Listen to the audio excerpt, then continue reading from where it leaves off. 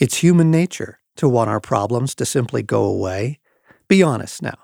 How many of us have heard a troubling tick, tick, tick or thump, thump, thump coming from the general direction of our car's engine or transmission and not done a thing about it, hoping it would just go away? We do this with our health all the time. That painful little hitch, the lump, the troubling indigestion, those few extra pounds cry for our attention. But we let it pass for months or even years, hoping it will magically sort itself out. How much more our souls? In this busy, mad, distracted world, it's just too easy and far more efficient to send your soul to the back of the bus. Low priority, maybe later. But you, my dear listener, have listened this far, and I'm so proud of you. You're making the hard choices that will bear fruit for years and years to come. So, next step. Let's talk about neglected places in your soul.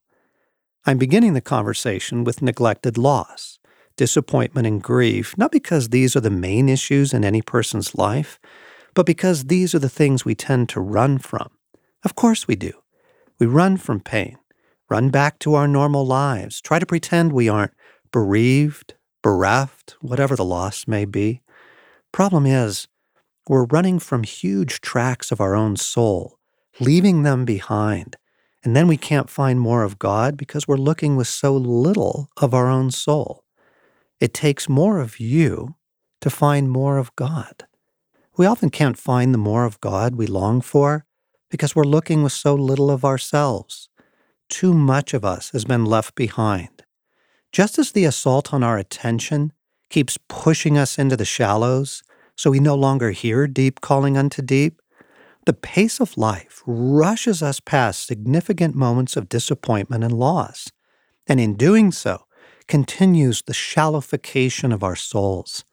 We are like eroded stream banks, a little more shaved off every year, or like the lonesome hero in the song Desperado, who was losing all his highs and lows as his feelings simply went away. So this is a good place to push back.